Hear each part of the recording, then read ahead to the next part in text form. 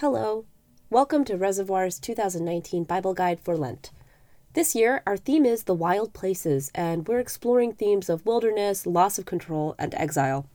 My name is Helen Lee, and I'm happy to share our Bible Guide with you, which was written by Senior Pastor of Reservoir Church, Steve Watson. Thanks for joining us.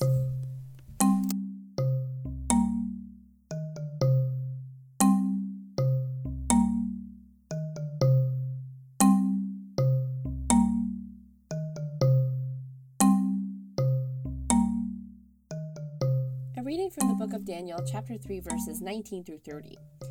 Nebuchadnezzar was filled with rage, and his face twisted beyond recognition because of Shadrach, Meshach, and Abednego. In response, he commanded that the furnace be heated to 7 times its normal heat. He told some of the strongest men in his army to bind Shadrach, Meshach, and Abednego and throw them into the furnace of flaming fire. So Shadrach, Meshach, and Abednego were bound, still dressed in all their clothes, and thrown into the furnace of flaming fire. Now, the king's command had been rash, and the furnace was heated to such an extreme that the fire's flame killed the very men who carried Shadrach, Meshach, and Abednego to it. So these 3 men, Shadrach, Meshach, and Abednego, fell bound into the furnace of flaming fire.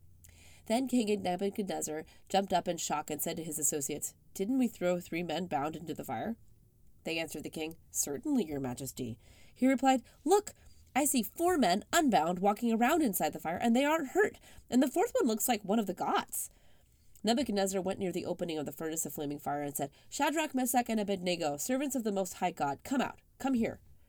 Then Shadrach, Meshach, and Abednego came out of the fire. The chief administrators, ministers, governors, and the king's associates crowded around to look at them. The fire hadn't done anything to them. Their hair wasn't singed, their garments looked the same as before, they didn't even smell like fire. Nebuchadnezzar declared, "May the God of Shadrach, Meshach, and Abednego be praised. He sent his messenger to rescue his servants who trusted him. They ignored the king's order, sacrificing their bodies because they wouldn't serve or worship any god but their God. I now issue a decree to every people, nation, and language. Whoever speaks disrespectfully about Shadrach, Meshach, and Abednego's God will be torn limb from limb, and their house made a trash heap, because there is no other God who can rescue like this." Then the king made Shadrach, Meshach, and Abednego prosperous in the province of Babylon. Some points of interest here. Watch out for adults who are upset when they don't precisely get their way. There's always emotional unhealth or abuse of power or both behind that. Nebuchadnezzar's display of force is tragicomically rash. The strongest men in the army, the 7 times more potent capital punishment, the guards suffering all highlight that wounded pride and vengeance are at play, not justice. It's like the villain's threat to kill 100 of the enemy for every one of his lost, or like the modern superpower's unleashing of tons and tons of bombs to prevent or retaliate for its smaller experience of violence. When the execution doesn't go as planned, things get really strange. First, there are 4 men, not 3. Then the impotency of the flames, no harm to hair or clothing or skin at all.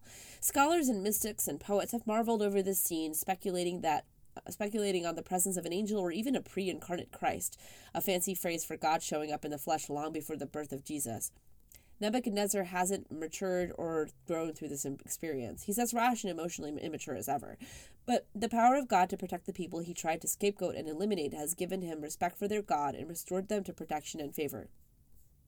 Many Christians read this passage through the experiences of explicit persecution members of their own faith have experienced, usually small and sometimes invented ones in this time and place, deadly and brutal ones in other times and places. I think that's fair, not the invented persecutions, but the rest. But my imagination takes this application further. When any minority group is persecuted, I like to think that the God of justice is empathetic to their cause, suffering with them, and rallying forces to work for their favor. In my country, in my lifetime, the scapegoated victim has usually been of non-Christian religious faith, as well as people of color, immigrants, or sexual minorities. May the God of mercy walk with and protect all who are scapegoated and done harm because of the power people's fears. A direction for prayer. Pray for any of your family and friends who are either unjustly victimized, for them to know God with them, and for God's protection.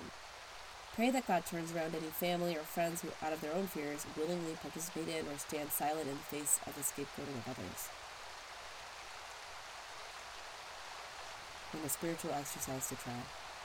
The temptation in exile is to a death of faith or a loss of hope.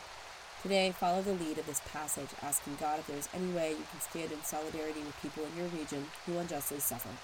Perhaps your solidarity and hope can be expressed through your prayers or advocacy or service or civil disobedience.